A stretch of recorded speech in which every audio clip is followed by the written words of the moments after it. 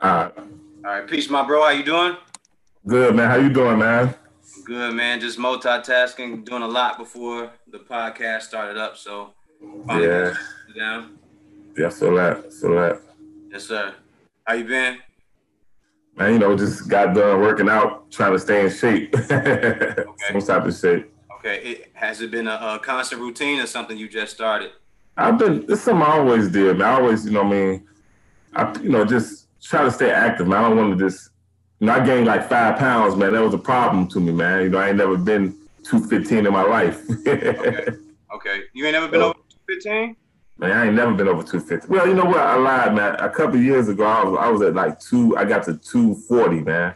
240. So, yeah, man. You couldn't really tell because I'm tall. But man, I was just eating, man. I wasn't hooping or eating anything. The way I felt, man, I couldn't do that no more, man. I felt terrible. Sluggish, all that. Yeah. So for me, I recently got up to 188. Oh, man, that's high school weight for me. Look, I never. Only time I've ever been over 175 is when I just choose to eat and pig out. So, so once right. this COVID situation kicked off, that's when I started picking up the weight because I wasn't working out. I was staying Right, home. I was drinking wine because I got bottles of wine, so I'm just drinking all the wine. You know, right. cooking tacos and hamburgers, stuff that I like to eat that I Right, don't normally eat every day. So once right, I started eating that stuff, it became easier for me to just jump up and weight. right. Of So course. right now, the closer I got to 188, so now I'm down to 180, and I want to get back down to like 177. I'll be okay. It's easy, man. Get that sauna suit, man. Walk, hit that treadmill, man. Take Yeah, a walk. It's all yeah, sweat. yeah. That you know what? When you start sweating, that just knocks it all. That helps knocks it all off, man. Oh yeah. That either the treadmill or going for a jog is one of the Yep. best ways to do it. I swear to God. Yep. If anybody listening, if you really want to like 30 minutes to an hour of that shit, you'll start burning it off easily. I know for me, Yep. I did. I started Yeah. knocking off the weight easily Yeah. Me because too. I was part of a boxing program at one point as a kid. I went back and started doing some of that same stuff in Okay. Washington Park and Lindblom and everything like that to help Mm. me keep that weight off and everything. Okay. All right, so tell me where you from, my guy.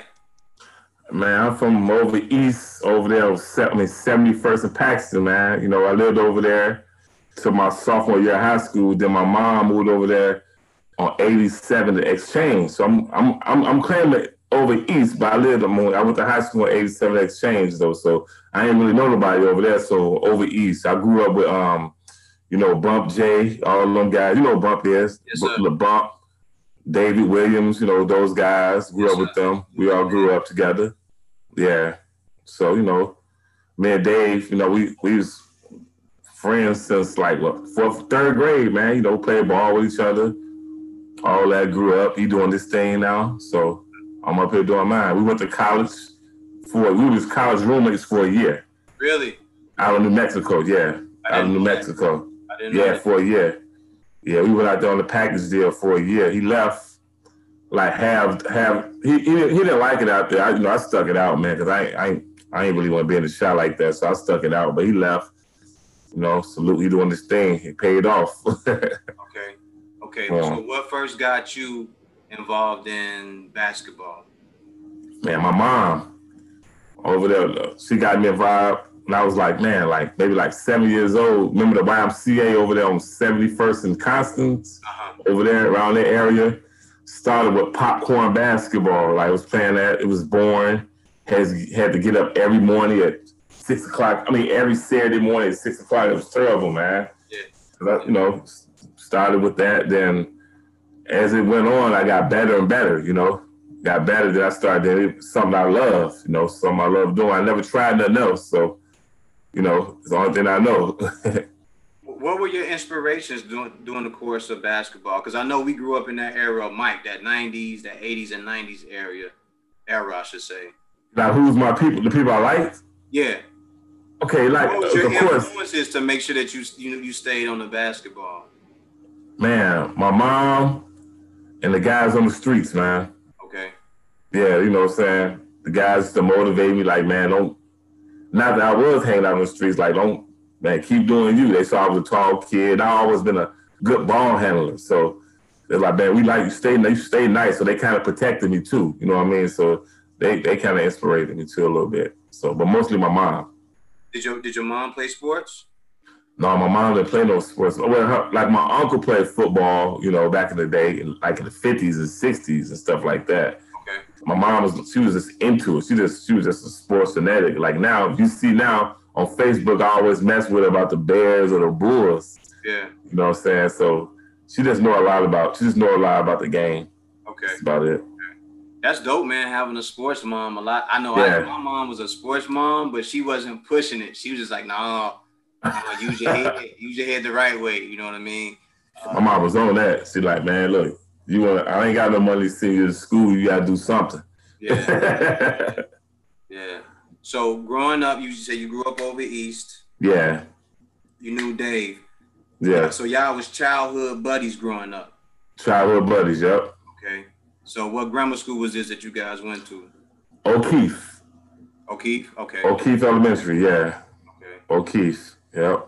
It's on, I think, 69th and Merle or something like that. I don't know. What was that like growing up in that era around where you were staying? Man, it was a lot of, how can I describe it? Like, you had to know your surroundings around that, man.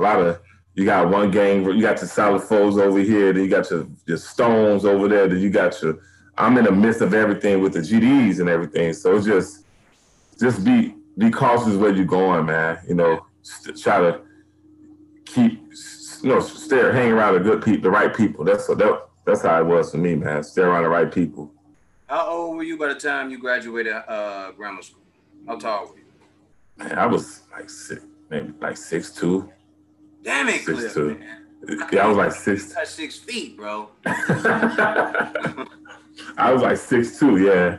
I hit 5'9". It was like, yo, we done. It was over. My cousin on my mom's side, Henry, he's about 6'8". Right. Oh wow. Yeah, he stays in Quitman, and I think he grew up with like Antonio McDyess. Right. Antonio McDyess. Right. I used to look at him like, yo, I want that. You know what I mean? They will hoop and they will ball out, and that's right. Something I really enjoy. But I guess me with the lower center of gravity and wanting to fight and all the time, I guess that's where my kind of influences gravitated more to. So by the time you left grammar school, did you know that CVS was the choice you wanted, or did you want to go somewhere else? Man, like to be honest, I wanted to go to Kenwood, man. I wanted to go to Kenwood, but those Iowa Tech scores, you know how that was back in the day. Yeah, those tests were tough, bro. I wasn't up to par on them grades like that. I wanted to go to Kenwood. And I was getting recruited from like King High School to play basketball. King, Simeon. Then Coach Cook recruited me when we went to play in a tournament there. But man, my heart was at Kenwood, man, with the girls, man. You know, the honeys was there, man. The backpackers, that was my style back in the day. Yeah, Kenwood always was a dope school, man. I think smooth. Everybody was intrigued by that school, you know, because it was everybody. It was kind of like dipped off in Hyde Park and shit. You know what I mean? You finally went over there and saw it. Yo, this is over here. Right. Yeah. I wanted to go to Robeson initially, but my mom. Oh yeah. I mean, because it was like family. So like a lot of my god brother, god went over there. Like that whole side of the family was over there. So I preferred to be around family, but CVS was down the street. I grew up on 87th and Jeffrey. So oh wow, yeah. I was right there. You know, she was like, no, little boy, you going right here. You know, I need to keep an eye on you, you know. So yeah, so she had me go there. So right away, did you know that you would be playing when you enter high school? Yeah, I knew I was. I knew it. That was my thing, man, to go there and play, because Coach Cook was recruiting me a little bit too. So he got me there. You know, my first year I played JV, and then I did all right there. Then he moved me up to varsity. So I mean, Started on varsity, was like the best player on the team as a sophomore. Or I think I was, but you know, I wouldn't know. I was getting on my way coming up, you know. I was right. But yeah, I mean, you was varsity by your sophomore year. Sophomore, yes, yep. Started varsity, yep. Okay. What was that squad? Who was on that squad for varsity? Do you remember? Man, remember Willie McDonald, football player? Yeah, Willie McDonald. Man, what's the dude name? Marcus Ross. Dave Williams. He was a player. Of course, he played varsity too. Man, Melvin Hershey, all those guys. Man, so long ago. I don't remember half of those guys.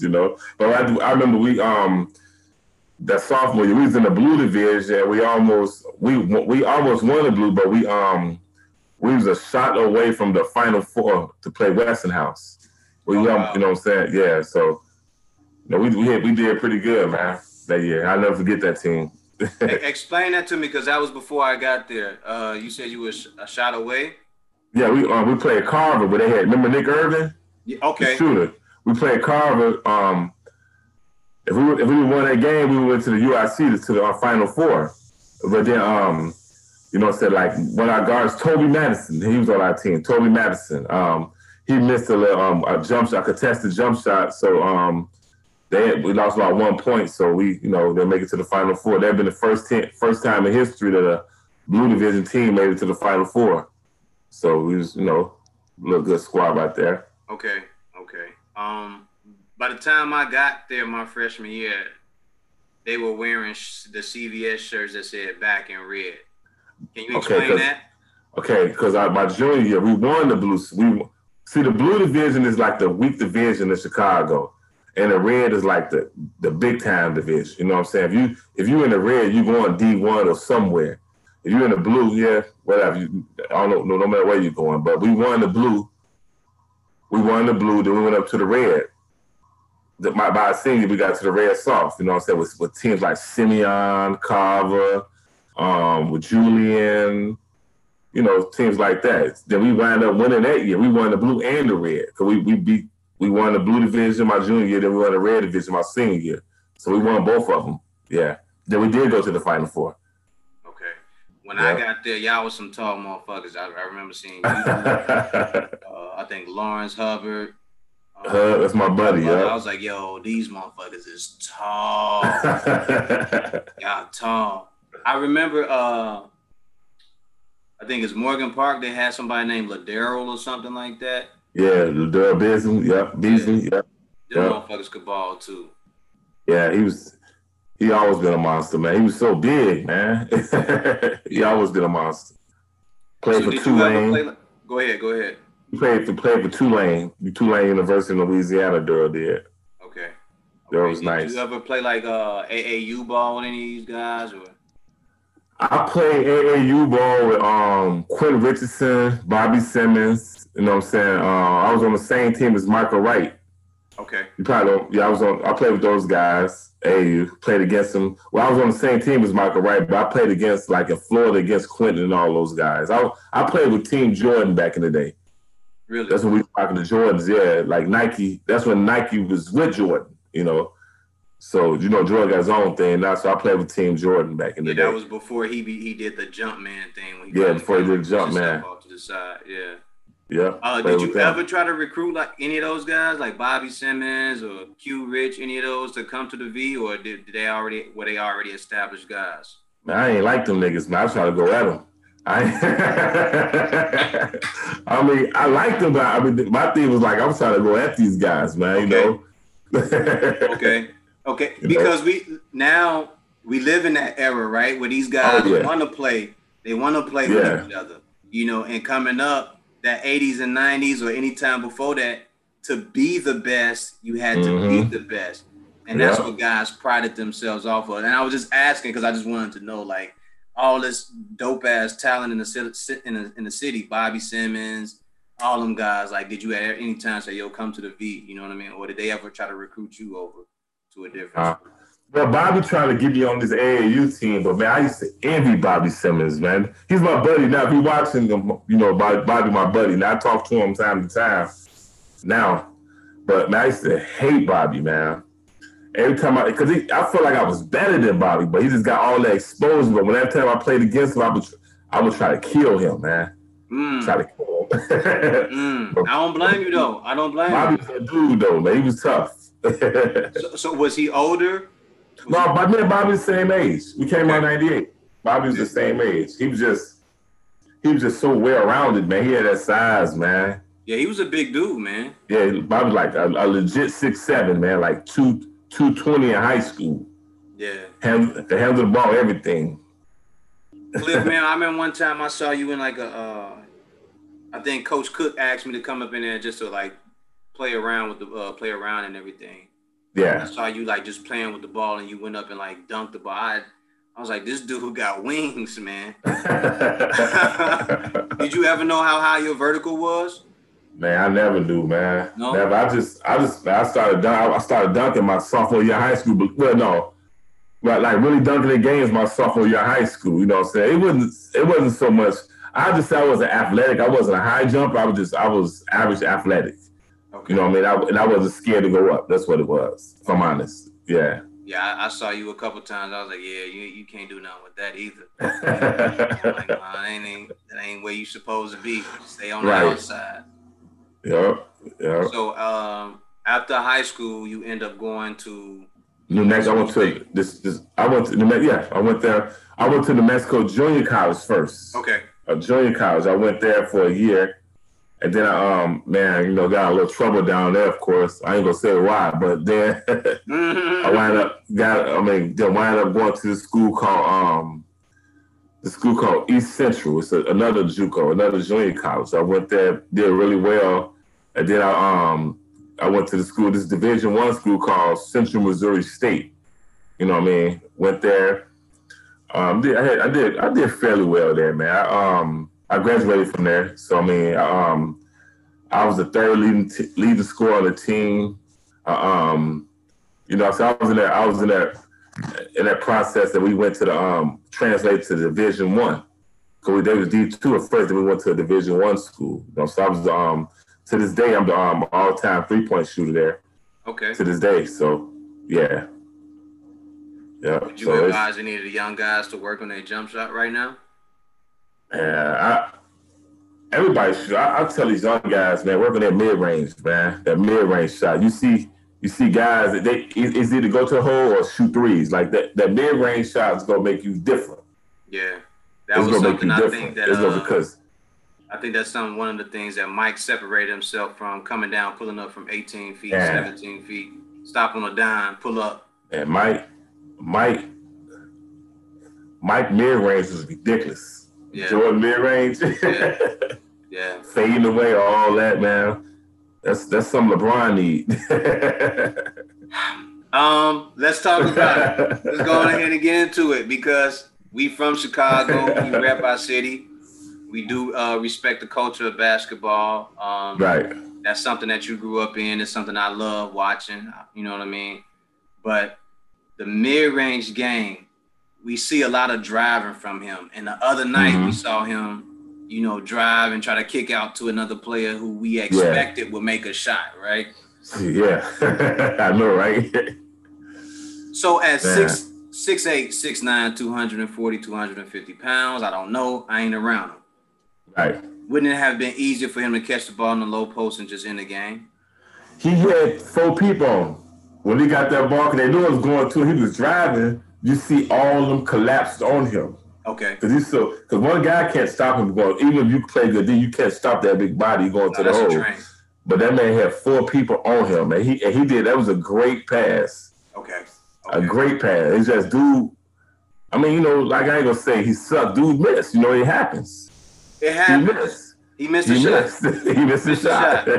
If he hit the shot, we would not be saying anything. It wouldn't be saying that. I'm talking about he's saying that was a great pass. Yeah. But you know what? The one thing I noticed about LeBron is they knock him for anything that he does, man. I never understood that, man. No matter how good he does, it's well, you didn't do this. And then if he does bad, it's like, we knew it. Aha. Like they point fingers at him. And he take it from both sides, and they take it from us. I take it from us, and they take it from white people. But as sad as it is, he take it from us. We the hardest on him, man. Yeah. But you know what I think that's partly us just having a passion for it.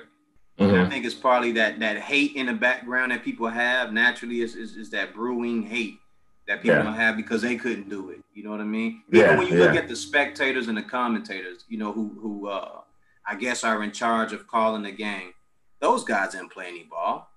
They touch no ball. Them guys ain't play no fucking ball. It's just like me when I'm watching boxing, and I had somewhat of, you know, a background in boxing. But when I hear guys calling a fight, I'm like, what the fuck did you ever get hit in the face? Do you know what that's like to get hit and try to bounce back after your bell done been wrong? You know what I mean? So when I watch LeBron, it's just like, I know I'm watching greatness, but it's like, why is everybody so quick to like try to pick them apart? Like, what are you all looking for? Man, I don't know, man. I always find myself in the arguments with like disagreements with people like, oh, he's soft, he nothing like Mike. I said, man, look, Mike done playing. We ain't talking about Mike no more. Mike was great in his time. Kobe was great in his time. LeBron is great now, man. Yeah. It's now. Yeah. We ain't talking about that 20 years ago. I mean, in the Bulls era, that's, man, I got kids that age. You know what I'm saying? So we ain't talking about something that like in that era. We talking about now. LeBron is special. It bothers me when I hear people, you know, trying to pick his game apart or say what he doesn't. Say what he doesn't do at the end of games.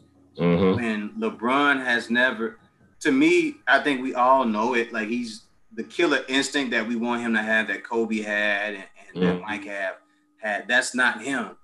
He's more of a facilitator. But if he needs to get the bucket, he can get the bucket. You know, LeBron is, I think. Could I call it Magic Johnson 2.0? Man, he's an athletic Magic, yeah, and that's scary. or Scottie Pippen 2.0. You know what I mean? Like, yeah. I think I don't like Pippen's a hater to me, man. Now you know what I mean?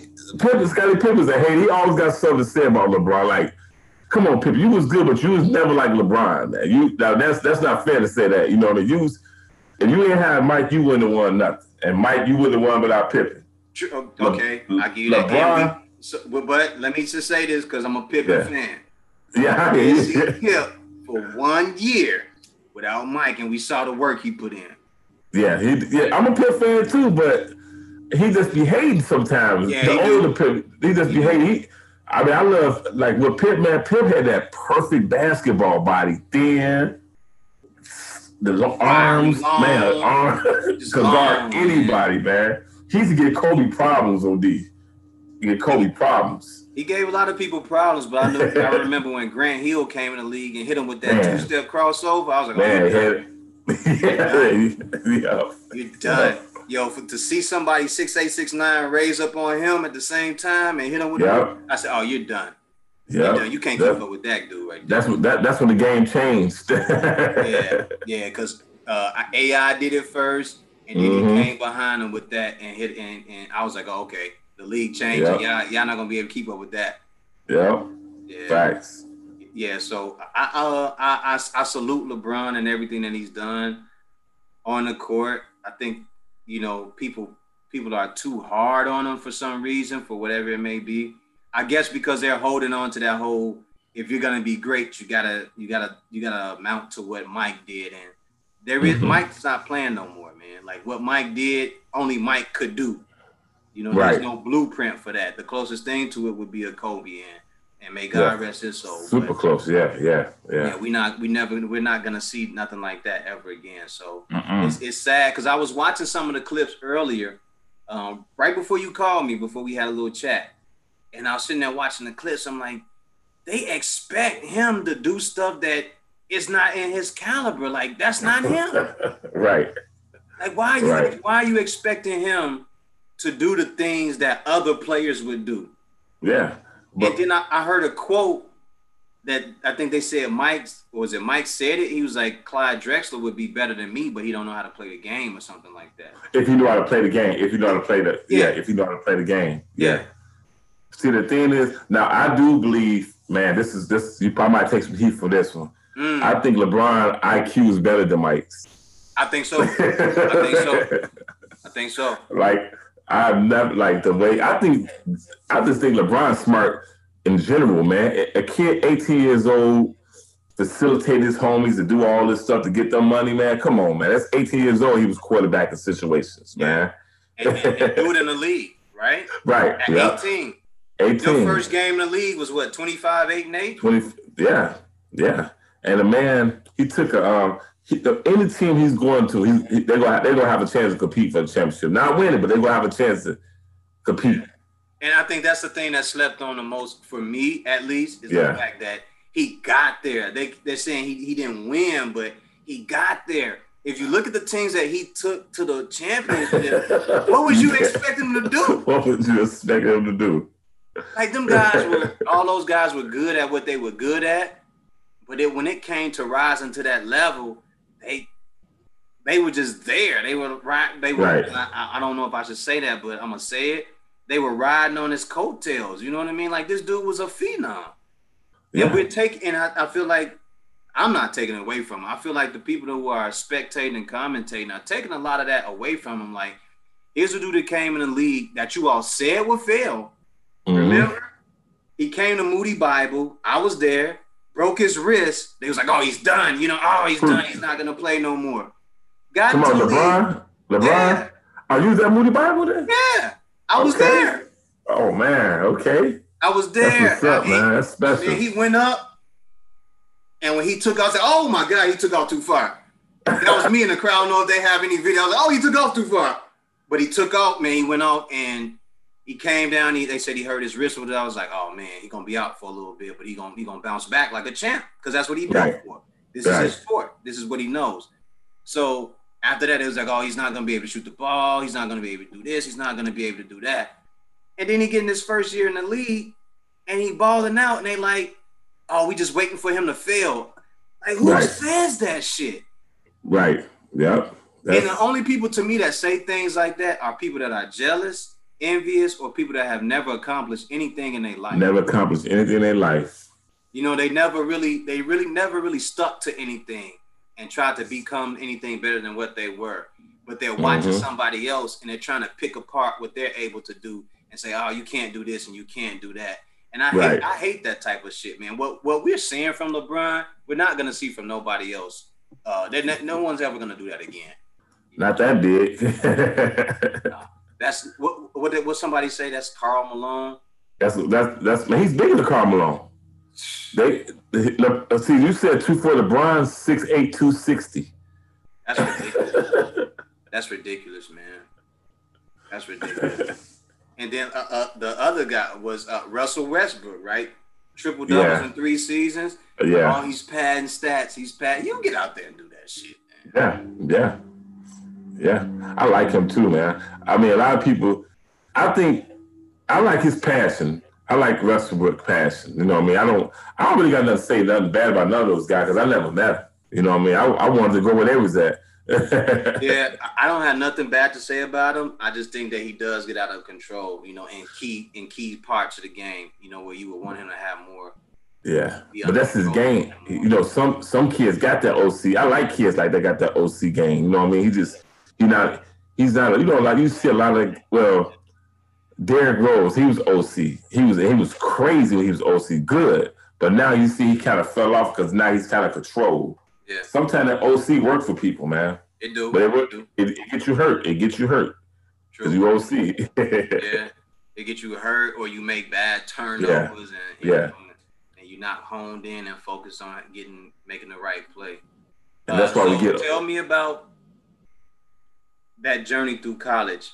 You finally graduated. What did you get your bachelor's. I got my bachelor's. I got my bachelor's in I was a double major in criminal justice and education.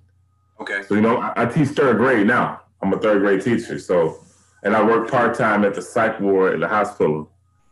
So, I mean, I'm kind of doing the same thing, but, I got it in there, man. I started, after I left college, I played a little basketball in the UK for a little bit.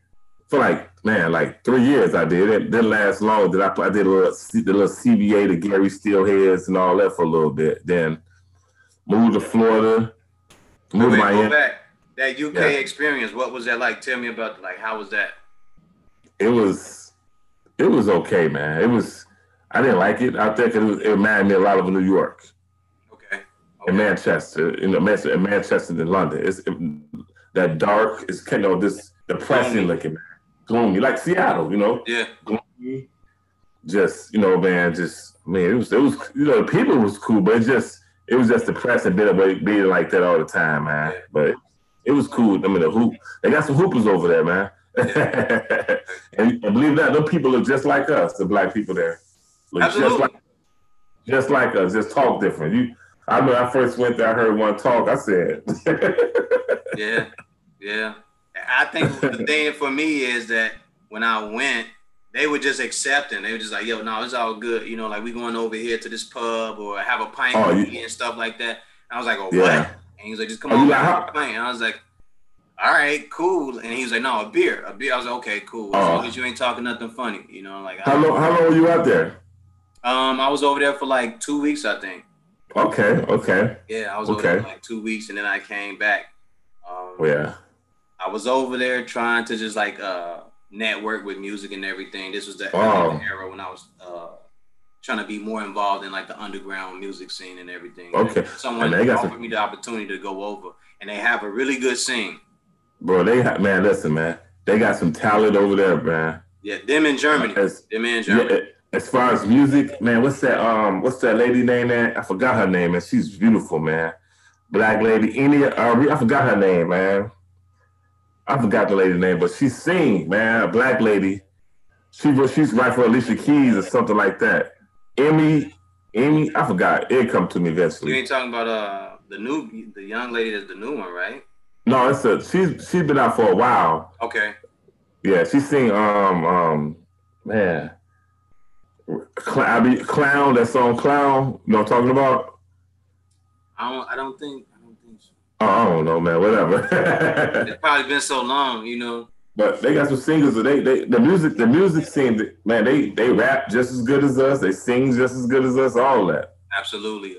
Man. The thing about the German, when you go over to Germany, they're seen on being a B-boy and B-girl. They're big on that hip hop breaking and dancing. Okay. They're serious about that shit, man. They love it. That's what's up. Yeah, I was just like, this is crazy. Man, you've been around, man. Well, not as much as I would like to, but I have had opportunities to go. And when those opportunities came, I just jumped on them. Yeah, because it was how many times in my life am I going to have this opportunity as a man who never had much of nothing, just trying to figure out life and put these things together. How many times I'm going to have this chance to go? So I said, if it goes bad, it goes bad. I'm from Chicago. I figure it out. You know what I'm saying? Yeah. So while I was there, just look, I'm going to go over here and just enjoy myself, man, and go from there. One of the places I haven't been, though, is Africa. I got close. Right there in Spain at the Rock of Gibraltar, but we didn't take the tour over and everything, or the boat. Yeah, my wife been there a couple times, man. That's her thing. Every time somebody tell me they went, man, I start getting jealous, bro. I never went, but my wife should, man. She been in Morocco, all that stuff, man. So I mean, she shared me experience. I want to go. You know what I mean? Go, Cliff. Go, man. I think you should go. Yeah, bro. I'm gonna go eventually. I'm gonna go. You should go. So at what point in this do you end up having your young son? Well, I was senior high school. Really? You had him that early? Yep. Damn it, Cliff, man. Man, yep. So it's crazy. Okay, so you did the UK, and then you come back over here to the CBA? Yeah, yep. Still has, but I had with that one. It was from a lady from from Minnesota though. You know what I mean? Because I had cousins and I got an uncle in Minnesota, so I came here to deal with that. Well, I ain't gonna say it was a mistake, but that happened. Yeah, it does. It does. Yeah. Yeah. Okay. No. And then you got a degree in criminal justice. Mm-hmm. And then in what, education? Education, yeah. Okay. So at what point did you stop playing ball? When I felt like I was getting too old to chase that dream, man. You got guys. I didn't want to be that guy, almost 30, talking about I'm trying to make it to the lead still and all that. At some point I gotta establish a career for myself. So I just, I just went on with that because I moved to Miami. I think my first job ever was in a juvenile detention center in Miami, Florida, when I was out there for a little bit. You know what I'm saying? Okay. And that's why I really then stopped hooping. I moved from Florida, then I came up here, and I started working at hospitals and schools and stuff like that, man. Now teaching and working a psych ward part-time as a counselor. So it's, not a counselor, but like a case manager. So yeah. With your degree in criminal justice, how many other opportunities are there for you? You can do more, right? If you wanted to. I'm not saying nothing bad. I'm just saying, No, it's a lot. Let me come back. I was in the police academy. Get out of here. I was in the police academy in Miami. I lasted a week.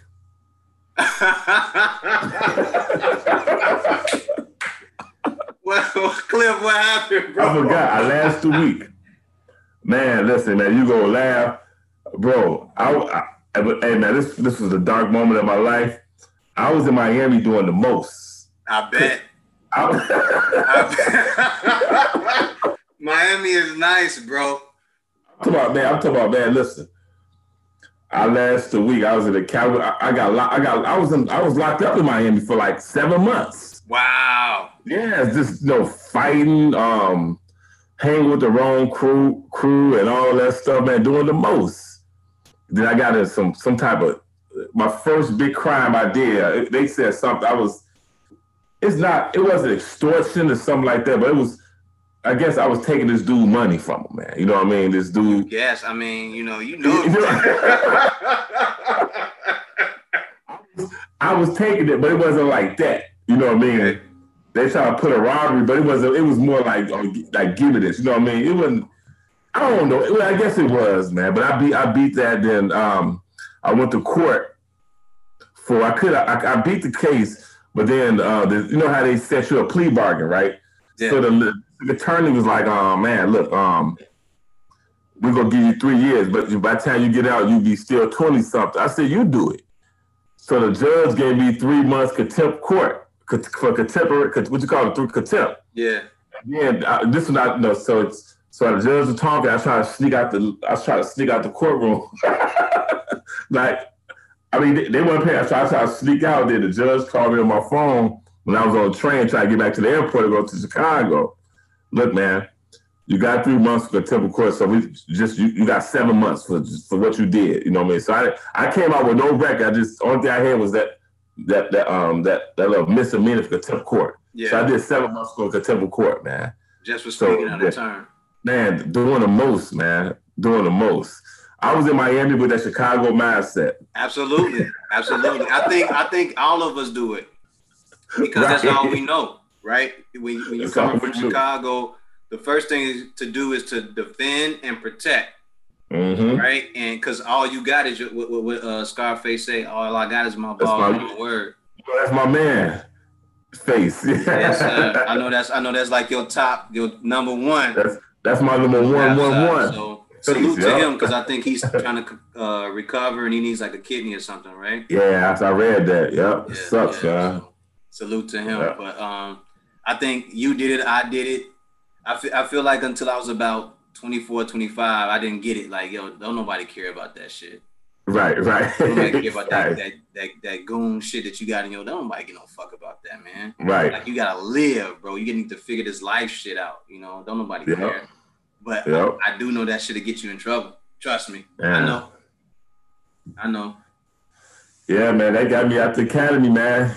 I probably would have been a cop, which I don't know how I would have been as a cop. Maybe I don't know how I would have been as a cop, you know.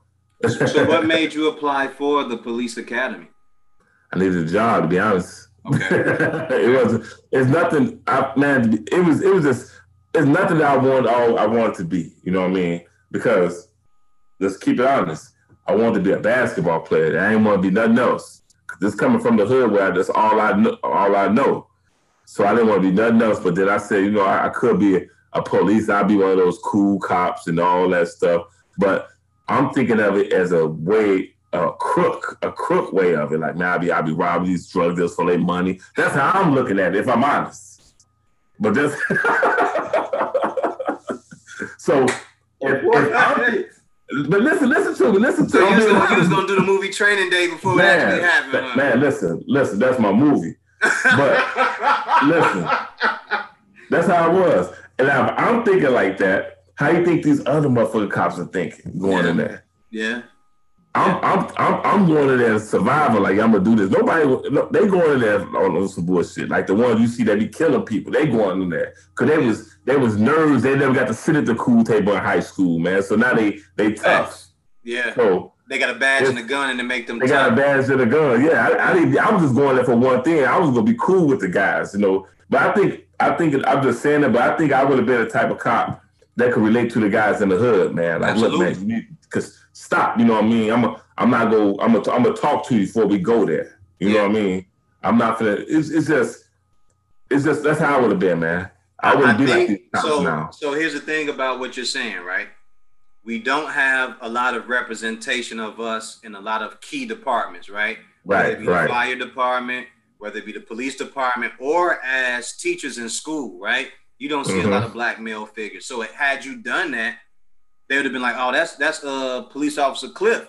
You know, he that dude. Like, just, you know what I'm saying? If he see you and you out of line, you know, just fall back in line because he know what he talking about. He done been through it. He from Chicago. Us as black men, it's easier for people to relate because we have the supreme understanding of what these young boys are going through.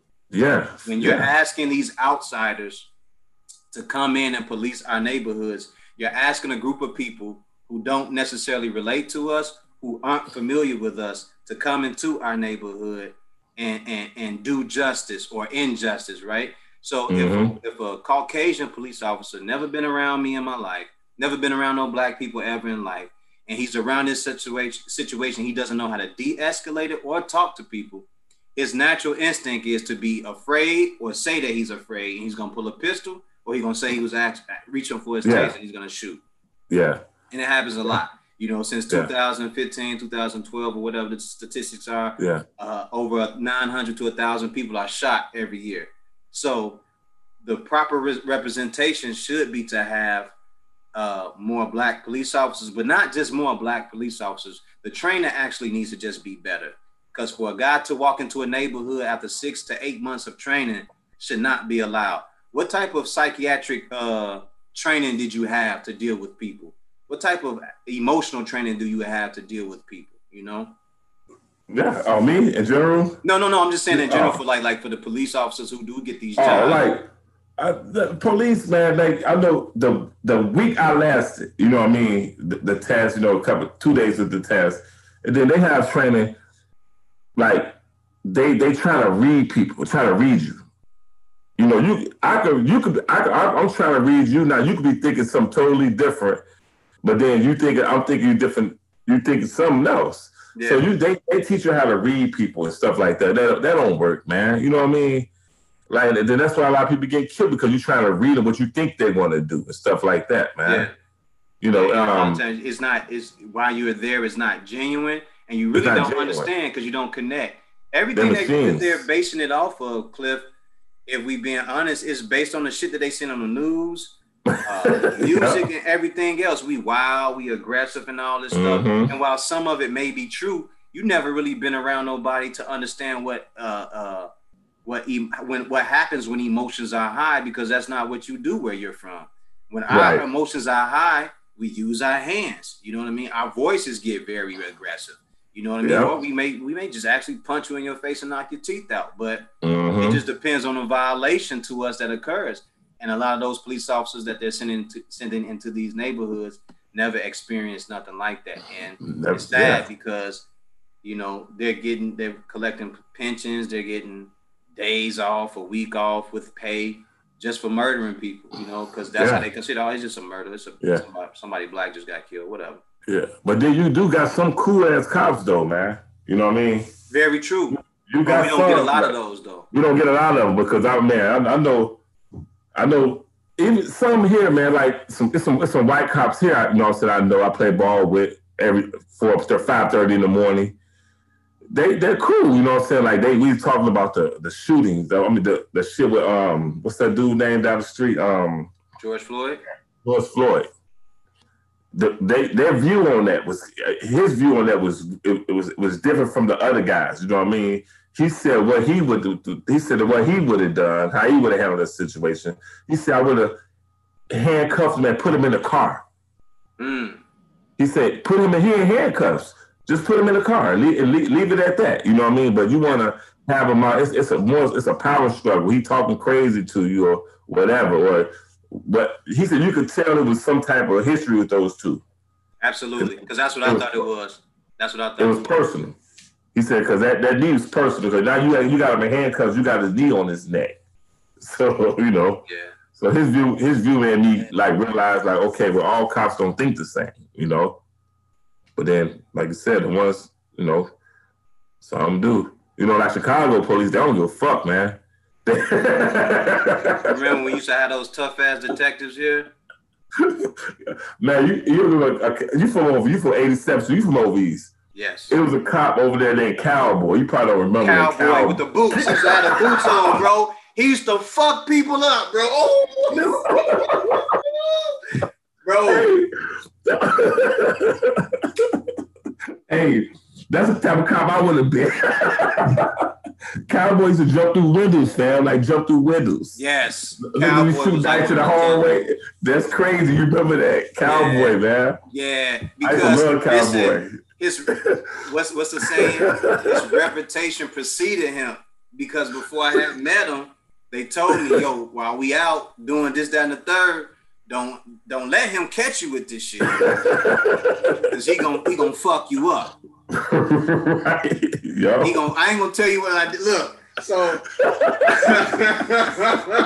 I got a story. I ain't gonna cause I don't want nobody to go out here and do anything that I did. But right. I got searched one time and it was on me. It was clearly on me. Right. They were patting me down.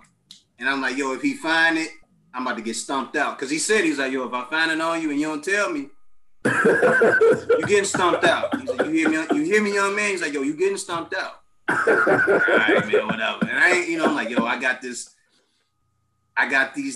joints on me, and I you know what I mean? I'm keeping them. Mm-hmm. He ain't find it though. I ain't gonna say what I did, but it was on me. It was on my person. You know what I'm saying? It was physically on me, but he ain't catch me, and I was sweating so bad.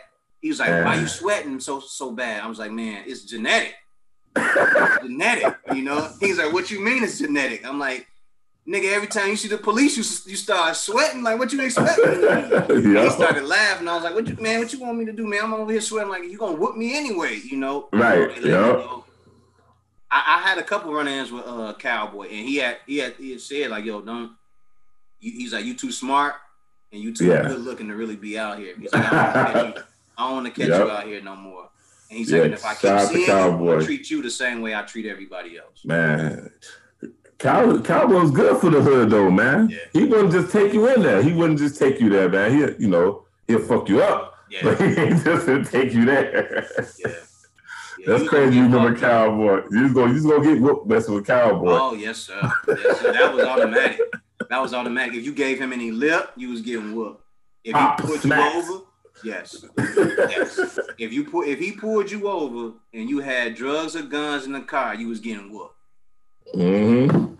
I remember he pulled some guys over while I was at the court one time. On 87? Yeah. Right there on the corner where the basketball court is, Jesse Young's. So he pulled them over, and we all watching him. He telling them, throw it out. throw it out. Bro, they had like, I don't know how many rocks they had, but he made them throw all of it out. He made all of them throw it out. And then he commenced to beating one dude ass. He was like, I told you next time I caught you. I told you what was gonna happen when I caught you, didn't I? Man, he just worked dude ass over, bro. I was like, who the fuck does that, bro? But he was, I guess you could call him the officer friendly, but he was also ordering chaos at that time. You understand? So to me, that's how I see it now as a grown man. Like, he was ordering chaos. Yeah, man. Believe it or not, like dudes, when I was in O'Keefe too.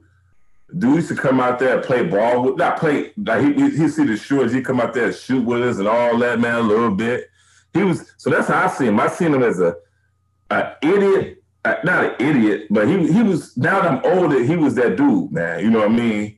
He looked out for you, you know what I'm saying? But he'd come play with the shorties, all that. But them guys, I seen him whoop guy. I got smacked. My father got smacked from him before, you know what I mean? Yeah. So I seen. Yeah, he wasn't, I can't say he was a punk, but I think he was brave. He was super brave, man. But I know one time, I'm gonna call him my uncle, had pulled up to come and get me. He was like, well, I'm gonna take you to your event or whatever. I was like, all right, cool. And Cowboy saw us. He told us to get out the car. And I was looking at Cowboy like, no, not today. No, not this one. Like, no, like Cowboy, like we going to a boxing event, not this guy. Leave him alone. And he like, so my uncle's in a car. He like, yo, who is this? I'm like, he one of the local detectives, man. You know, he kind of like crazy or whatever. Like, just let him do his thing. My uncle's like 6'4", 200 pounds. You know, like he don't care much about none of that shit. And I was like, I'm trying to hint to Cowboy. Cowboy so motherfucking like gone. He ready to go there. So he's like, get out the fucking car right now. I'm like, Cowboy, man, like we going. I'm like, I got my gloves and everything. We going to the boxing gym. We out of here. Man, he told my uncle to get out. Immediately when he told that to my uncle, he was like, man, fuck you. And that's when it just started. And your uncle told him that? Yeah. Yeah. My uncle, he not from around 87. Okay. He from around 87 at all. Like he from the low end. Okay, yeah, he definitely with the different type of smoke. Yeah. Right. And I'll put it to you like this, he wanted all the smoke. And him and my uncle got into it. And after Cowboy realized he wasn't gonna get that one, he was like, all right, whatever. And he let him go. Let it go. Right. Let us go. Right. He let us go. I was like, I tried to tell your ass, you know what I mean? Like you this is different right here. This ain't that regular shit. Like he'll fuck around and do some bodily harm or have people, you know what I mean, come take care of it. So Cowboy, I don't know whatever happened to him, but man, it's facts, man. That's crazy. You brought back a childhood memory with that name, man. I got a couple of them. That guy was wild. That was a wild dude, man. Man. Cause you saw the boots and you was like, what? Right. We caught it. What? It was what it was, though. So in the process, you have a son. I got another son, 2 years old too. You know what I'm saying? I have a 2-year-old also. So, 40 years old with a 2-year-old. He had, old man with a baby. It's okay, because it might happen to me. I ain't, it might happen. You got kids now? Nope, not at all. Oh, man, you winning, huh? You winning. Man, listen, someone told me a long time ago the only way to have fun, is to take care of yourself. You know what I mean? Mm-hmm. So you winning. It said leave no loose ends. So that's what I'm trying to do. I'm jealous of you. I bet a lot of guys jealous of you, man. You got a girl, anything like that? So moving on. All right, we can move on. Moving on. Let's talk about these kids, man. Let's talk about these kids. So your oldest son is projected to go into the draft, right? Yeah, second round. Yep. Talk about that. Talk about that. Man, he just I seen improvement every year. Like in high school, it was the potential was always there. You know what I mean? It's just a fault of not listening. He went from just being athletic, just this kid just could jump and dunk and all that, to a kid that could hit like the mid range, to a kid that could only just hit the mid range shot, to a kid that could hit the mid range and the 3-point shot. Okay. You know what I mean? Okay. All that play defense, 6'5". Bill, you ever seen the YouTube videos? Built kid, yeah. I posted. Yeah. He went out to Denver University. Yes. Division I school. Rodney Billups, Chauncey Billups was his coach. Okay. Okay. Yeah, so he went out there first year. He first 2 years it was up and down for him. He didn't play that much. He started out starting, but then what I'm saying, up and down. But then he got on the bench, still on the bench. His sophomore year he did decent, got better. Third year, his junior year, he did good. He averaged like 11 points a game. You know what I'm saying? Had every blue moon he'll score like 20 and whatever. But his senior year, man, some click. Yeah, I started seeing you posting more and more videos, and I started looking at them because sometimes some people play they'll post the same video over and over again. Yeah. The videos you would post would be different. It would be like 25 here, 27 here, but it wasn't just 27 points. It would be like 11 rebounds. Yeah. 4 blocks. I'm like, damn. Yeah, like he might be going. He had a monster game against the top team in their conference, the top defensive team. He scored. He had 42 and 12, something like that. So I guess one of the top defensive teams in the country. He did well. It's like after that game, man, he started scoring like 30, 22, 18, and all that. Then they just woke scouts up, man. The NBA scouts started calling for him. And in a situation like that where he scores 42 points, do you think it just clicked for him when he was like, "Oh, I can do more than what I'm doing"? Did he say anything to you about it? No, I think it was more. Man, how can I say it? Because I know I had that. I think it was like when you see you score that many points and you see the shots going in. It was the confidence. Yeah. I think it's the game's been there. Now it's all about the confidence and the heart. Not saying he don't got no heart. Not saying because he totally got heart, but like I think the more of the confidence. Yeah. So he kind of broke that boundary for him. Like, I can push a little bit further. I know I could. I got this shit. I'm better. He always been the kid. He was better than what he thought he was. If that makes sense. No, that makes perfect sense. That makes perfect sense to me. I think a lot of times is that for any person who's doing anything, they need to be able to get over those boundaries and hurdles so that they can keep going. Right? Because for I think all of us, every human being in the world, there's that boundary that we give ourselves, or that fear that we give ourselves that, well, I'm not going to go too far because we never been there. So we don't know what it's like on the other side. But then when you break through the barrier and you realize there ain't nothing really there, and then that light goes on, it's like, okay, so what's next? And I feel like when you started posting more, I was like, yo, he about to have a monster season if he keep doing that. Yeah. Because every time I seen you post, he was like, yo, he got 42 this game. He had 28 this game. He had 20 this game. Different games. Assistant. I was just like, yo. Yeah. He might be on his way.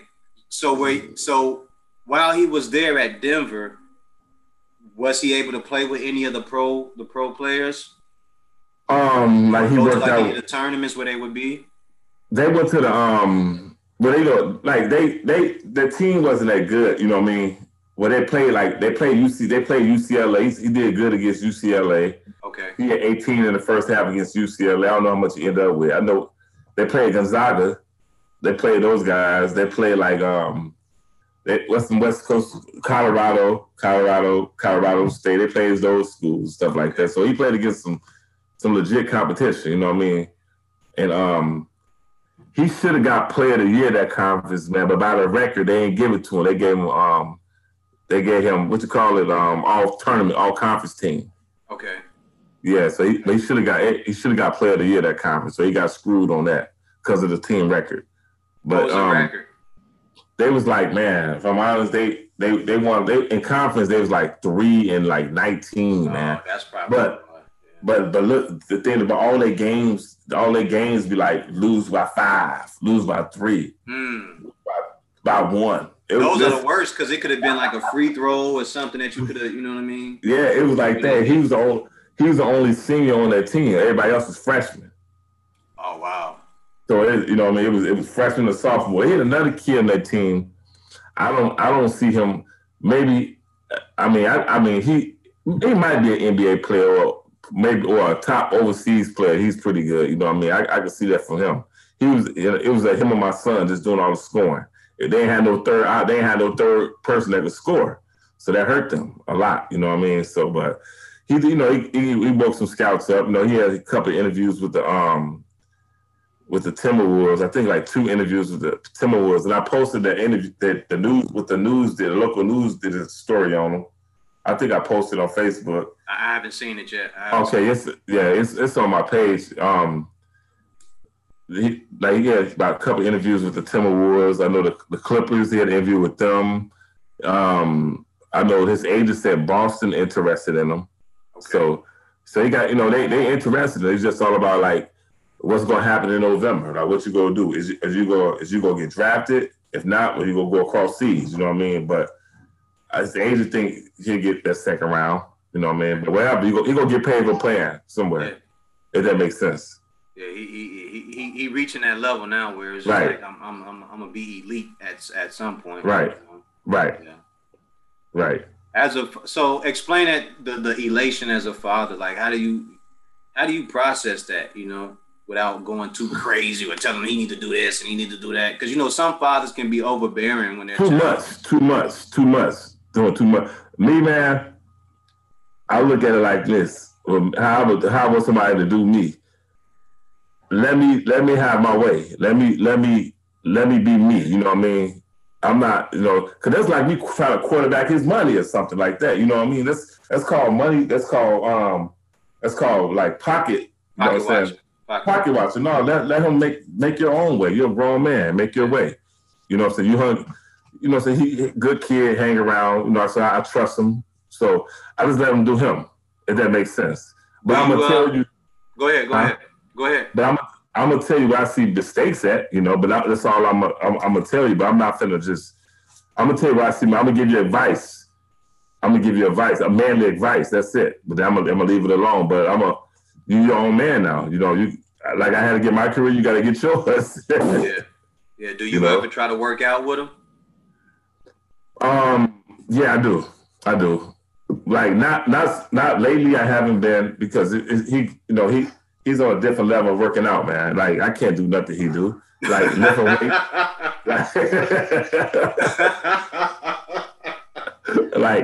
like lifting weights. I'm a runner. You know what I'm saying? I run, work out. I play with the older guys. Like today, he was gonna go play ball this morning, but then he was like, okay, no, my ankle hurt. You know what I mean? I was like, no, well, don't go play because then you got some guys that know you, then they be trying to do too much to hurt you. You know what I mean? So it's more protecting them from that, if I make sense. Okay. Like, I'd rather you not overdo it. Yeah, I'm just more protecting your body. I don't, because you hurt an ankle or something like that, and that you're not going to have that career. Yeah. So it's more like protecting them, like, as long as you're working out. Okay, cool. So your involvement, are you a school teacher now? You said 3rd grade? Yeah, 3rd grade, yeah. So tell me about that, because again, I think I stated that earlier, we don't have a lot of representation of Black men in schools. At least for me, I know growing up, I didn't see a lot of teachers in elementary school. It was more in high school, but it wasn't in elementary school. I think Black men is a big part of education, man, for kids early, man. You know what I mean? They need to see that because all I seen, like you said, in high school, all I seen is 8th grade was white people teaching us about Black history and shit like that. You know what I mean? So, I mean, it's, and then we know where these kids come from, man. We know how it is. We know how it's It's needed, man. A black man in education, man. It's you always gonna have a job, man. Especially if you can. You know what I mean? So yeah, I was talking to a principal friend of mine, and she's one of the people who got me into or convinced me, excuse me, to start doing substitute teaching at one point. Okay, that's yeah. Yeah, and I didn't want to do it, but she was like, "You would be great at it because you'll be able to teach the kids the curriculum." But she said, because of your wealth of knowledge and the experience that you have as a man, you'll be able to impart those things with them. And not only will they want to learn, but they'll want to learn what you're talking about. Right. So I was convinced, right? I teach like 4th grade and 5th grade. And come to find out, she wasn't lying. Like they took to me rather quickly because I opened them. And I didn't come to them in the manner of, I'm a teacher and this is what I say and what I say goes. I came to them in the manner of, I'm just like y'all. This is where I grew up at. I came from hard times too, but I came here to teach you all. And while I'm here, we're gonna try to do this and make the best of it. And I would give them the school curriculum that I was told to give them, but then I would give them like the information I got from all these books back here and ask them different questions about their history and what do they know. Mm-hmm. And I think for me growing up, because I didn't have a lot of black male teachers to do that. I did when I was down south for the 2 years I was with my dad, but Mr. Brand, Mr. Carpenter, Mr. Clark, a few of those guys. But when I came back to Chicago, man, all the teachers were white, bro. I can't say they were all white, but they were either white or they were black women. Facts. Yeah. There's a lot of black women teaching. Yeah, absolutely. And it's weird when I see that. It's like, to me, it's weird, bro, because it's like we're putting women in a situation where they're babysitting. Like they're babysitting kids more and more. Yeah. And they don't have, and then not to say nothing about women not being authoritative, but they shouldn't have to go out their way to be authoritative all the time. Like they should be able to come to a classroom and teach. But you got so many wild ass kids out here nowadays that these kids, these teachers, I should say the teachers are more of babysitters than actual educators. These are different type of kids, man. Yeah. These are different type of kids. Are they though, man? Are we saying that because we're older now, or are they really different? I think so. Man, the way these kids talk to their parents and the way they talk to teachers, man. We couldn't do that as kids, man. No. That's very true. If you see that stuff they be posting on Facebook, man, the most toxic website ever. You see that stuff they be posting, like kids walking up to their teacher, bitch, telling her, bitch, I kick your ass, and you know what I'm saying, fight their teachers and all that stuff, man. Come on. We didn't do that, man. We didn't do that. The most we give our teacher the attitude is like, man, shut up, talk to me. And the kids that did that was special ed. You know what I'm saying? But now, I'm right though. The kids that back in the day that talk crazy to the teachers like that was the special ed kids. Yeah. No disrespect to special ed kids, because some of them are really smart. Yeah. But now these kids, with the way they be talking to teachers and adults in general, man. Yeah, I think you may have something there. I know I heard one kid call a teacher a bitch. Yeah. Said, I'll slap you. And I was like, shit. If that teacher in this day and age were to tell my mom over a phone text that I said I was gonna slap her and I called her a bitch. Right. My mama would be up there faster than Superman, bro. Man. And the ass whooping that would come after that would be one to remember. Like I get laughed out of school every day. Man, I would have talked back to an adult. My mom would have smacked me, man. Talk back. Yeah, but see, maybe that's the thing. Back in the era that we came from, disciplining kids was something that you could do. Now you can't really discipline the kids anymore. Right. We come from that era where, like I told somebody recently, my mom would beat me with a dish rag. You know those the hangers with the soft thing that would bend up. She would take that off there, fold the hanger up. She would whoop me with that. she would beat me with anything, bro. Like anything she could get her hands on. Like growing up, when we had the space heaters, she would beat me with the space heater, bro. Like man, that's how my mom was, man. My mom had a plastic orange belt. I mean, bat. Remember them bats we used to play with as kids? The wiffle bat. She used to hit me with those. Yeah, and it would hurt. It would hurt. Yep. Because my mama knew how to do it. She realized that it ain't the plastic tubing, it's the hard edge at the top or at the bottom on the handle that hurt when you hit a motherfucker. She knock your ass out the head and you learn your lesson from it. But nowadays, because, and I'm not to say that violence and beating up kids is a way to do anything, but the level of discipline is so different now that a lot of these kids don't understand what discipline is, and they don't understand understand what the reciprocations are for doing the wrong thing. Like there's no punishment that they can actually receive. Like I don't know how many kids actually get their phone taken away from them, their laptop. I don't know the rules of it now because I don't have kids, but I know my kids would probably be living in the dark. They'd be like Stone Age kids, bro. Like hey, what?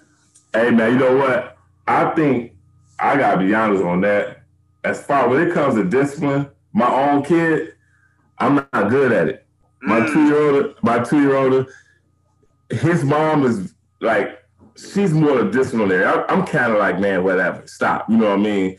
I get more irritated about him than anything. You know what I mean? Like, man, stop. I talk to him like he's older, but he's really 2. You know what I mean? Like, man, stop. You're doing too much and stuff like that instead of taking stuff from him, all that. It's more like stop or laughing at him or, stuff like that. I'm not the best disciplinary, but I don't want him to be like those kids I work with. So I'm gonna have to get tough on him eventually. You know what I mean? Absolutely, because you don't want him to feel like he can keep what Charlie Murphy say. Rick James is a habitual line stepper. Yeah. You don't want to be a habitual line stepper, bro. You know what I'm saying? You got to nip it in the bud. Yep. Thanks. So I remember the group of you guys used to hang out would be you, Scoop, Hub, and Dave, right? Mm-hmm. Are you guys still cool now? And Lawrence. Me and we all solid now. I think out of all those guys, I talked to Lawrence the most. Okay. Lawrence. I think I talked to me and Dave, we was best friends for all of them, we went to O'Keefe. But like after me and Dave kind of like really stopped hanging with each other after college. We cordial. We had talk. So every blue moon he'll call me or I call him or I comment on something. He'll comment on something. But it's not like me and Lawrence talk at least twice a week, or whatever. You know what I mean? And I talked to Hub. Man, I talked to Hub maybe like 2 weeks ago. We was talking because he's selling clothes now. He's doing that selling stuff, selling clothes. Okay. So I talked to Hub, Scooby every blue moon. Okay. Every blue moon. Okay. But me and Lawrence probably talk the most on a constant basis. You know what I mean? Okay. But we all make sure each other good though, man. Everybody doing good. Okay. Everybody doing good. From your experience in the educational system, what would you like to see added to it or changed? I think we need to add more of we need to teach these kids like life skills. Okay. How to function your credit. That's something I didn't know. You know what I mean? Like what is credit? What's important with your credit? How to write a check. You know what I mean? How to what you call it? Like how can I say it? How to manage your money? Little stuff like that, man. I think that stuff need to be involved in the school. We need a class for that, man. Yeah. I think we need a class like how to. This might be a little weird. How to deal with the police. We're getting pulled over. Do you think there should be a better history class involved as well? Yeah, it should. Because we got white people teaching history. and then not only just teaching history, but I can't say it's their fault, but the ones who are creating the educational system are glossing over the things that we've actually contributed to the world over the last 400,000 years or more or less. So our contributions are being discredited or diluted by saying that all these white people did all these Caucasians did all this great stuff, and they're diluting the fact that there wouldn't be an internet if it wasn't for a black person. You wouldn't have a washer or dryer without a black person. Or a cell phone. Yeah, your stoplight, your blood transfusion and your heart transplant. Like a lot of this stuff is being eliminated, and they're not learning about it because nobody give a fuck. You know what I mean? Nobody care. They're whatever. The thing about it that I found out, what was it, 2010, I think, maybe earlier. I was sitting with a young lady. She was a teacher in Texas. She showed me the school book. And in the school book, bro, they had that black people were immigrants who came to America to help build the country. And I was like, what? She said, this is what's in the books. What do I do? I said, you should probably show that and post it to everybody in the world so they can see that. Yeah. Because there is no way that that's what happened. Like, people were kidnapped, abducted, and everything in the world bad happened to them to come over here. Yeah. No one asked to be brought over here. So, facts. I'm only saying that because the curriculum, like, they keep changing the curriculum, and a lot of people don't understand it. So when you see things like that, you should, what they say nowadays, if you see something, say something. Those are kind of things, especially when it comes to education, it should be done. Yeah, I agree. What do you think about basketball right now? The state of, I mean, as far as what, like in general? Yeah, like just the way the game is outside of COVID. Like, if you go back the last 6 or 7 years, do you think the progression is great for the game, or? You talking about COVID? No, I think just basketball, just NBA. Oh, okay. Well, I'm gonna say more. I think it's good, man. I think this kid, the younger kid, I think now from me playing and then to now, I think these kids are much more. They're better than we are. They're more athletic than we are. These kids are more athletic. No heart, not the heart. We have more heart. Absolutely. You know what I'm saying? They play buddy ball. These kids do, but they're definitely more talented and more athletic than we was. You know what I mean? But I think there's the lack of heart. You know what I mean? These kids, they ain't never go through shit. So there it is. I think that's a part of it, right? Yeah. Your body kind of tells on your struggle, right? It kind of says what type of person you are. And when you're watching them, you can kind of tell, like, oh, he ain't never been through nothing. If something like that so simple could knock him off his square, and he want to get up and go play. You know what I mean? So I think that I go with that. The bravery, the heart is not that mental fortitude that it takes to just push through certain things. I don't think is there, but they have gotten a lot better athletically. Steph Curry shooting from 35, 40 feet. Man. We're seeing, was it 7'1" or 7 feet, I should say. Kevin Durant dribbling that ball like that. We didn't see that back in man, if you was 6'5" dribbling back there in Chicago, you was the man. Yeah. And he probably should have been playing center. You know what I mean? If you was 6'5" in Chicago and had handles, you was big man got handles, but really you just a point guard in the NBA. Yeah, that's all it was. They had to get under the basket. Get under the basket and rebound. Yup. Yeah, it was all crazy. I used to wonder who made that rule that you had to be 6'5" and playing center, man? I don't know. I think they go by the height. You know what I mean? Sometimes they always go with the thing like, if you're short, you gotta play point guard. Yeah. It always been like that, but sometimes your short people can be the strongest, your stronger rebounder.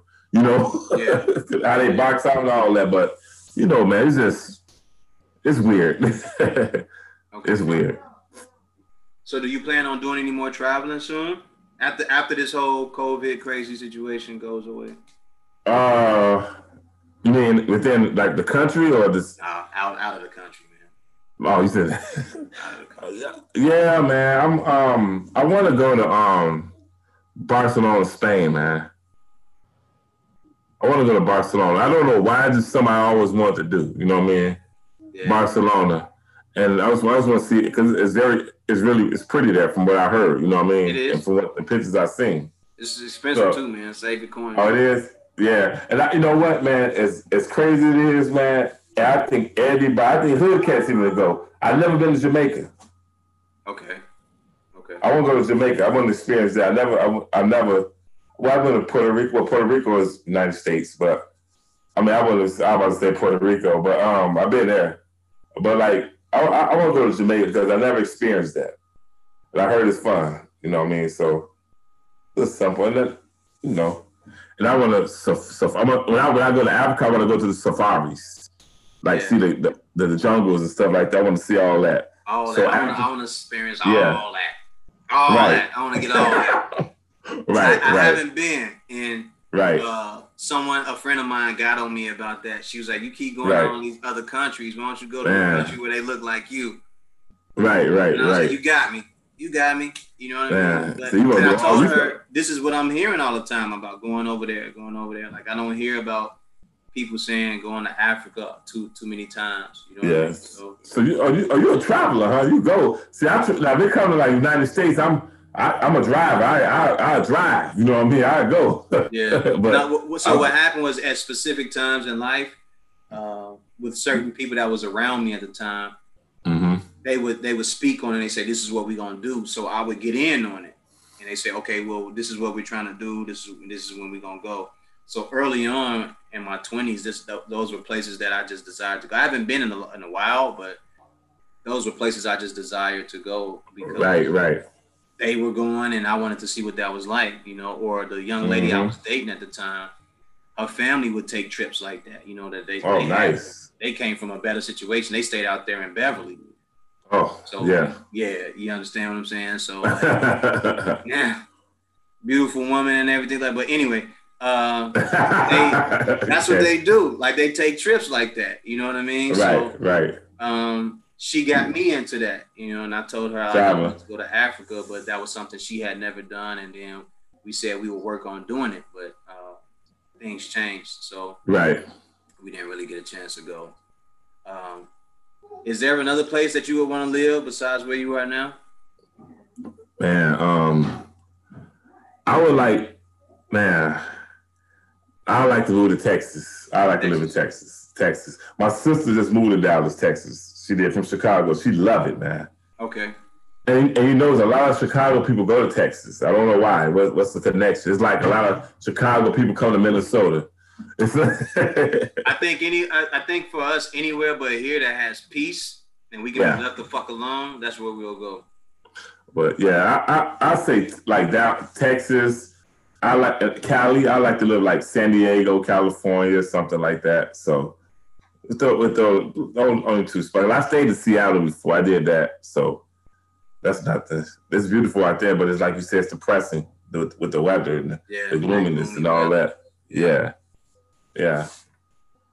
But yeah, you know, I mean, I'm happy now though. I'm in Minnesota, man. I just bought a house, so it's cool. Okay.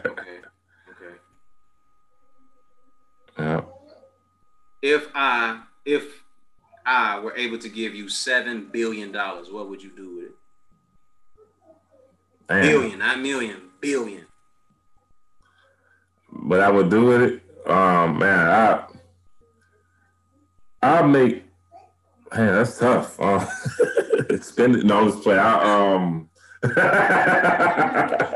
You ain't gonna run out, bro, unless you buy some of the dumbest shit in the world, man. I know. I'll try to make Black people's lives better, man.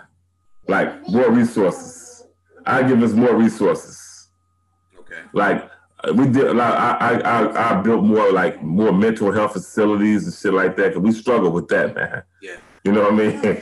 I build more so I do that, man. I would, and this might be this kind of stupid to say. I'll put some money in the police force. Okay. So they could get better trained. Hold on. You all right? You hear me? Yeah. I'll put some money in the police force so they can get better training, so they can know how to deal with situations, man, better without trying to shoot somebody. Okay.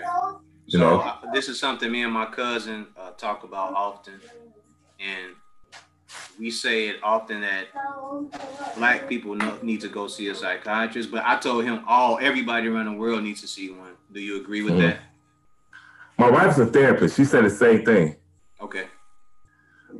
do all, man, believe it or not,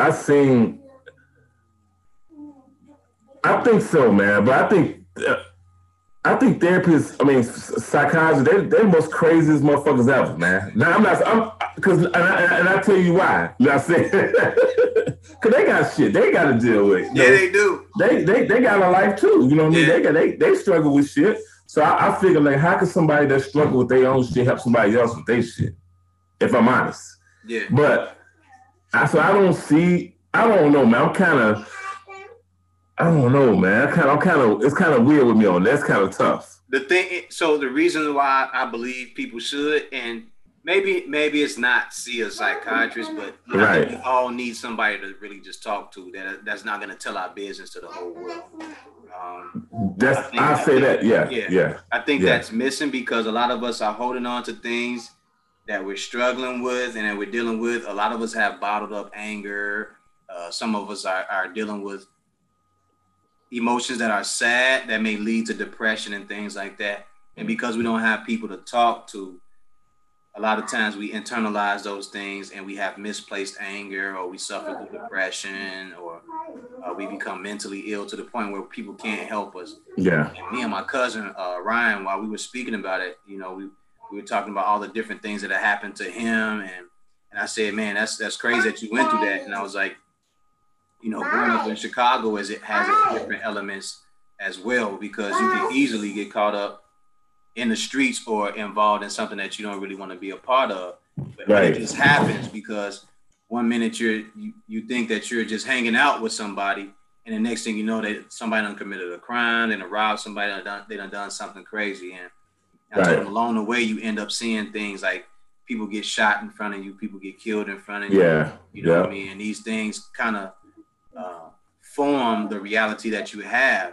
And I said, because of that, it desensitizes you. So I do think that people, who come up in those type of elements, they should see a psychiatrist or have someone to talk to. Yeah, and now that you said it like that, I think so. I think the way you put it, I think you're right. People, we do, like, somebody do need somebody to talk to, man. But it ain't gotta be just a psychologist, though. You know what I mean? So I mean, people do need people. I think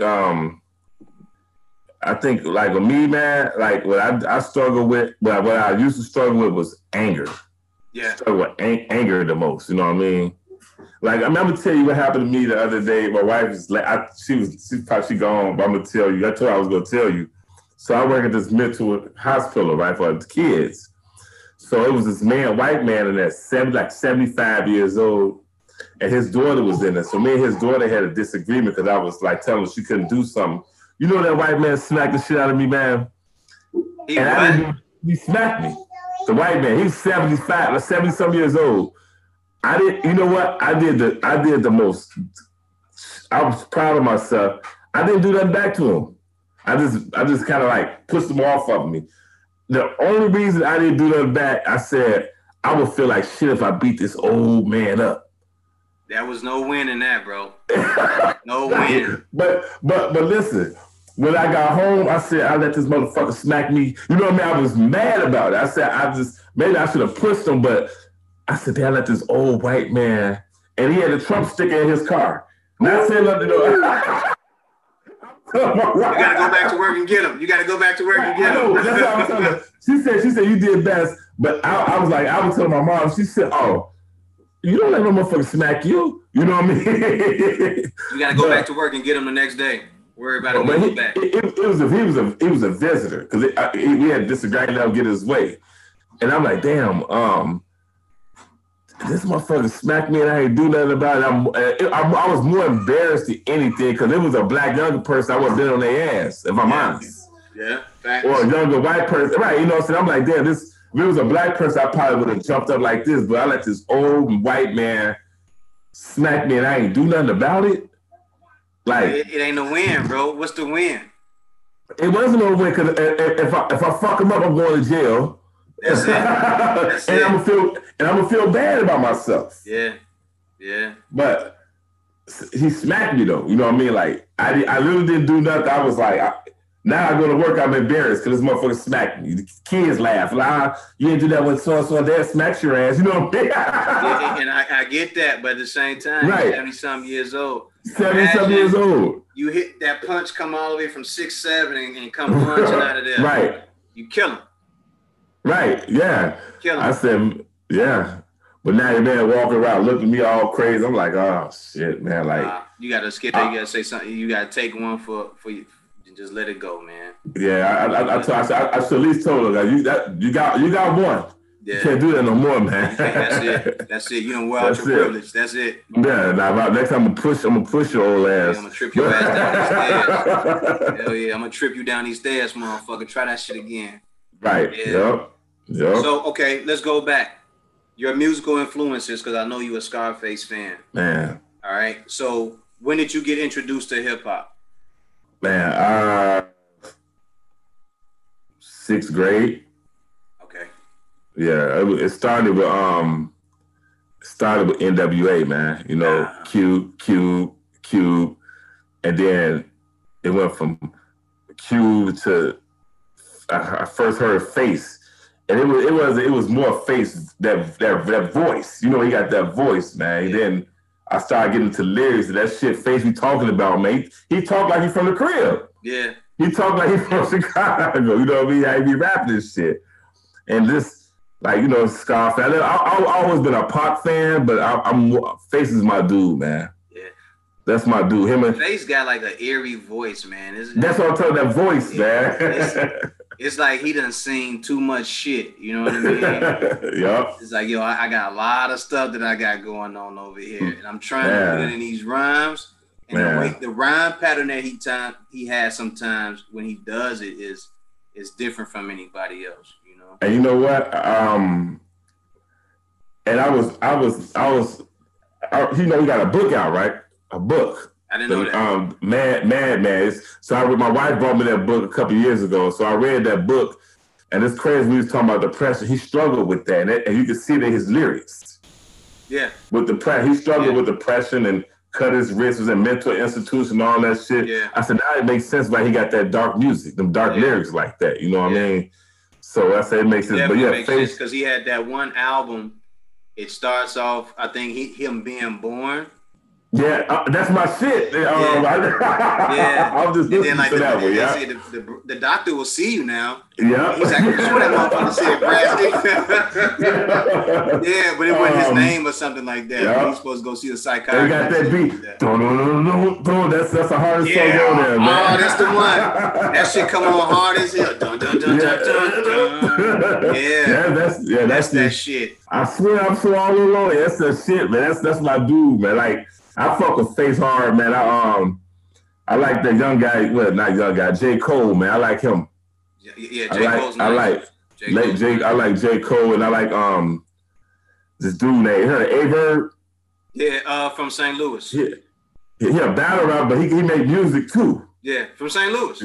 Man, Cole. Yeah. Cole. Sick with it, man. Lyrically. Okay. Sick. Okay. I know him from the battle rap. Okay, but man, see, I know him from battle rap too, but I mess with him on a music level too. Okay, so the music is good. Man, download this stuff, man. You gonna be like, wow. I'll check him out. Dude is a better rapper than he is battle rapper, man. He's you don't like a battle rapper. You don't like a battle rapper? Oh, come on, man. You don't like no battle rap? He cold battle rapping, man. He nice on battle rap. It's just like some of it is like I think it's far fetched. You know, I don't know. It's just me because I'm a lyricist. So like if you go back and listen, you're like, okay, I understand what he's saying. But right. Yeah, he all right. So you like more of them Lux and Luke and all them, huh? No. So I like Av. Okay, I can see that. Yeah. Yeah. I like Av. I like Rum Nitty. You punchline king. Okay. Bars. Yeah. I like Tay Rock. Yeah, Gunbar King. Let me see who else I like. Chess is nice when he on this shit. Yeah. What's the big dude name? You like Suge? No. Suge is okay. But what's the other? New Jersey Twerk. Oh, okay, yeah, Twerk. Twerk, nice. Man, that's your top 5, those? No, that ain't my top 5. I'm just naming. Okay. I'm just naming the guys that I listen to. I'm just naming the guys that I listen to. Like as far as battle rap goes. Yeah, I like Verb. I like Briz Rothstein. I like yes. I like Briz. I like JC. He got some bars too, man. Yeah. He got some bars too. And I like the Saga. And I like B-Dot. Saga's a Christian rapper, right? Yeah, he cold, man. And this dude named B-Dot. And I like that young boy Geechee. Ooh. Geechee is tough. Yeah, I like him. I fuck with Geechee, man. I fuck with Geechee. When he did that, when they did that battle rap and they were in the South, and he said something about, he said, of course they can understand Geechee. I threw the remote at the TV. I ran out the house. I was like, yo, he nice, yo.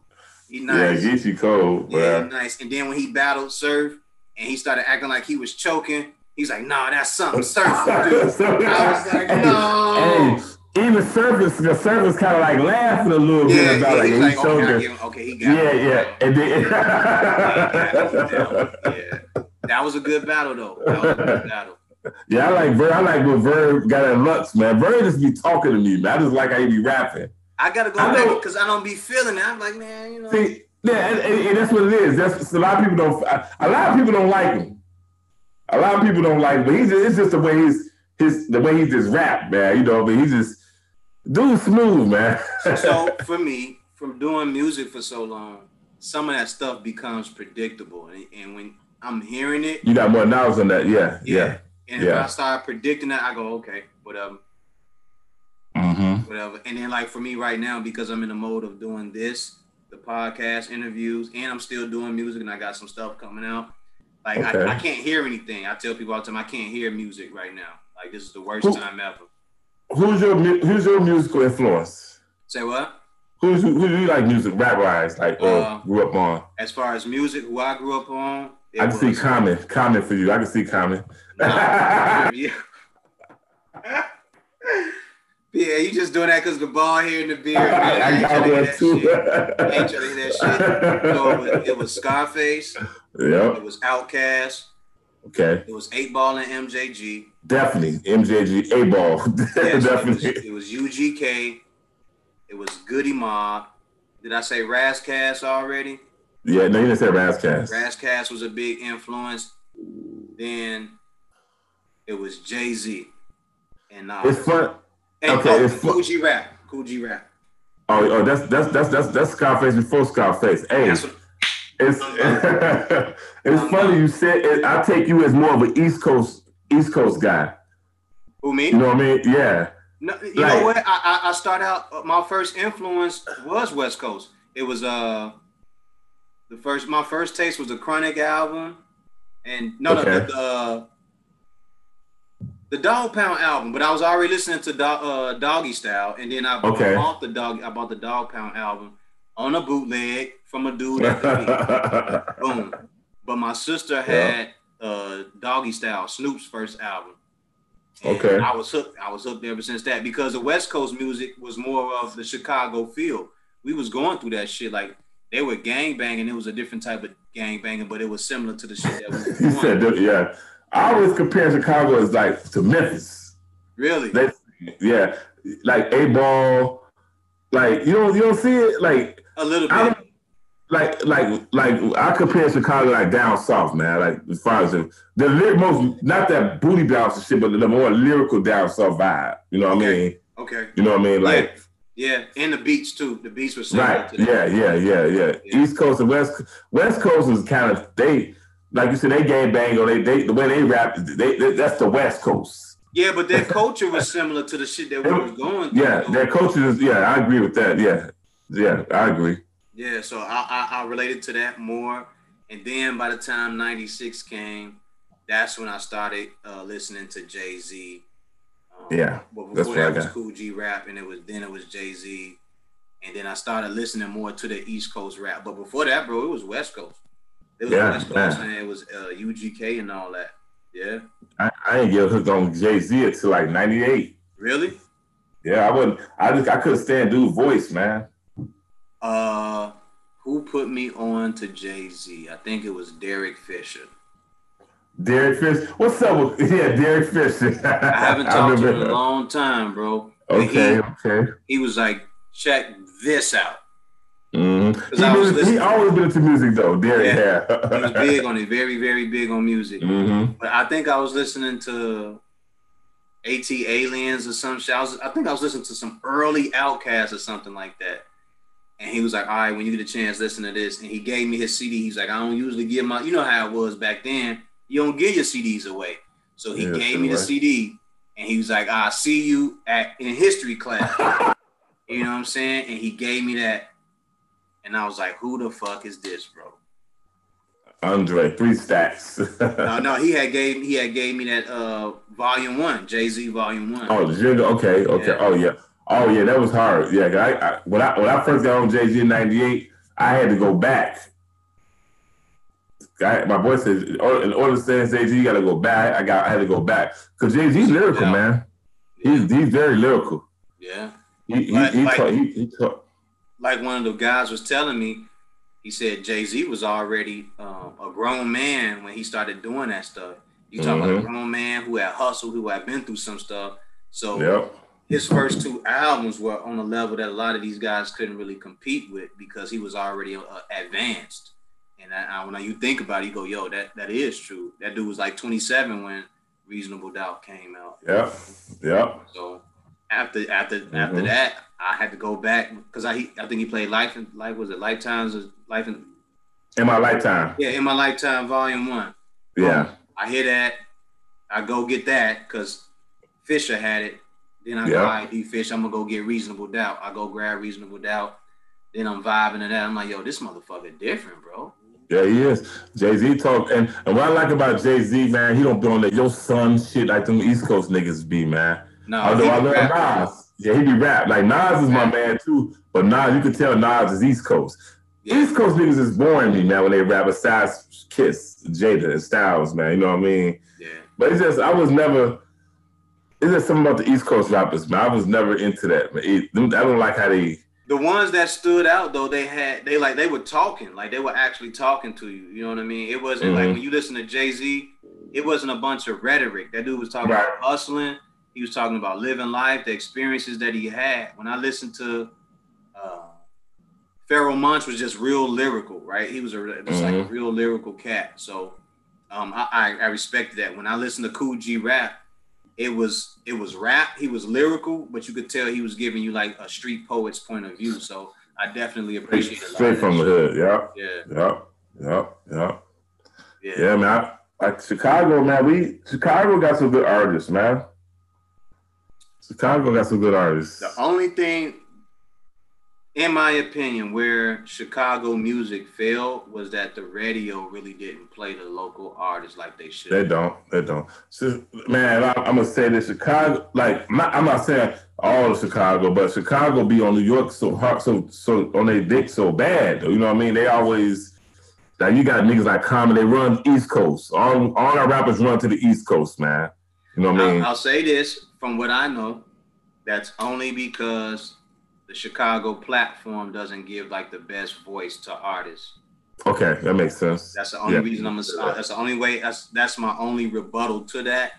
Yeah, I can say that because when you go to the East Coast, down south, or to the West Coast, they promote, at least in the 90s and early 2000s, they were promoting the artists that were local.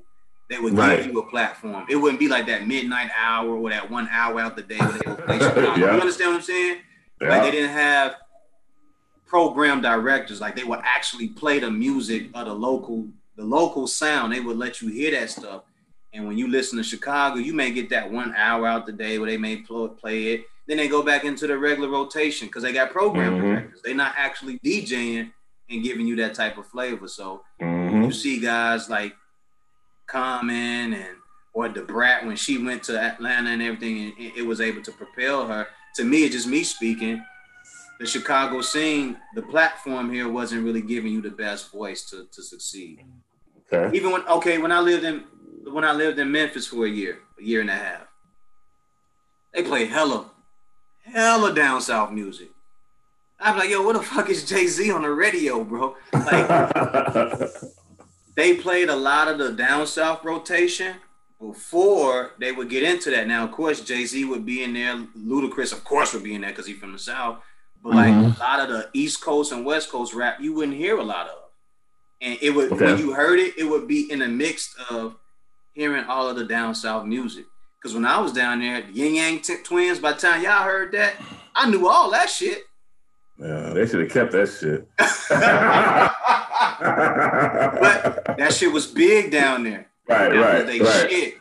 That's what they lived off of. You understand what I'm saying? Yeah.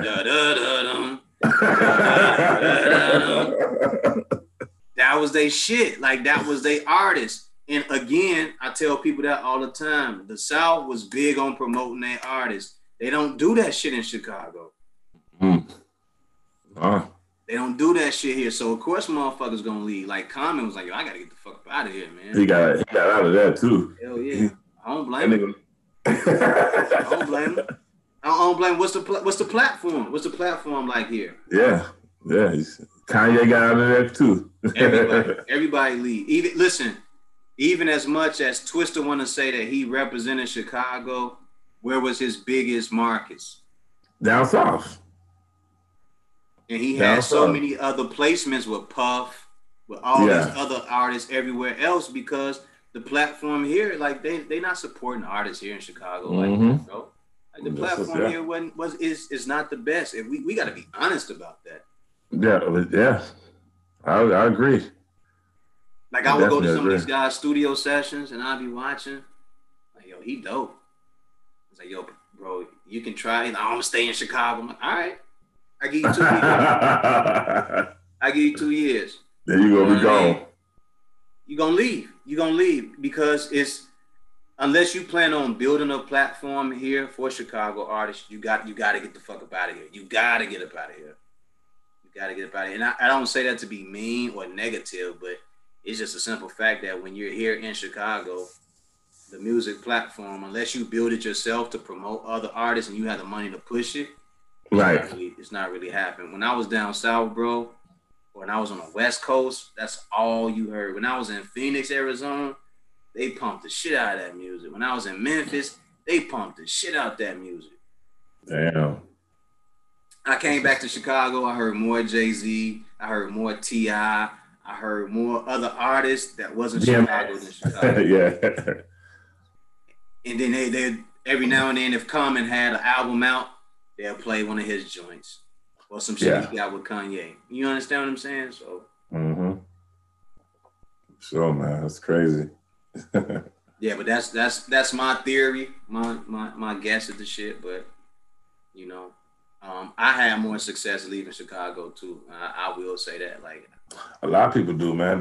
That's I know I did. Shit. Hell yeah. I know people that helped me out in Canada. I know people that helped me out in the UK. Man.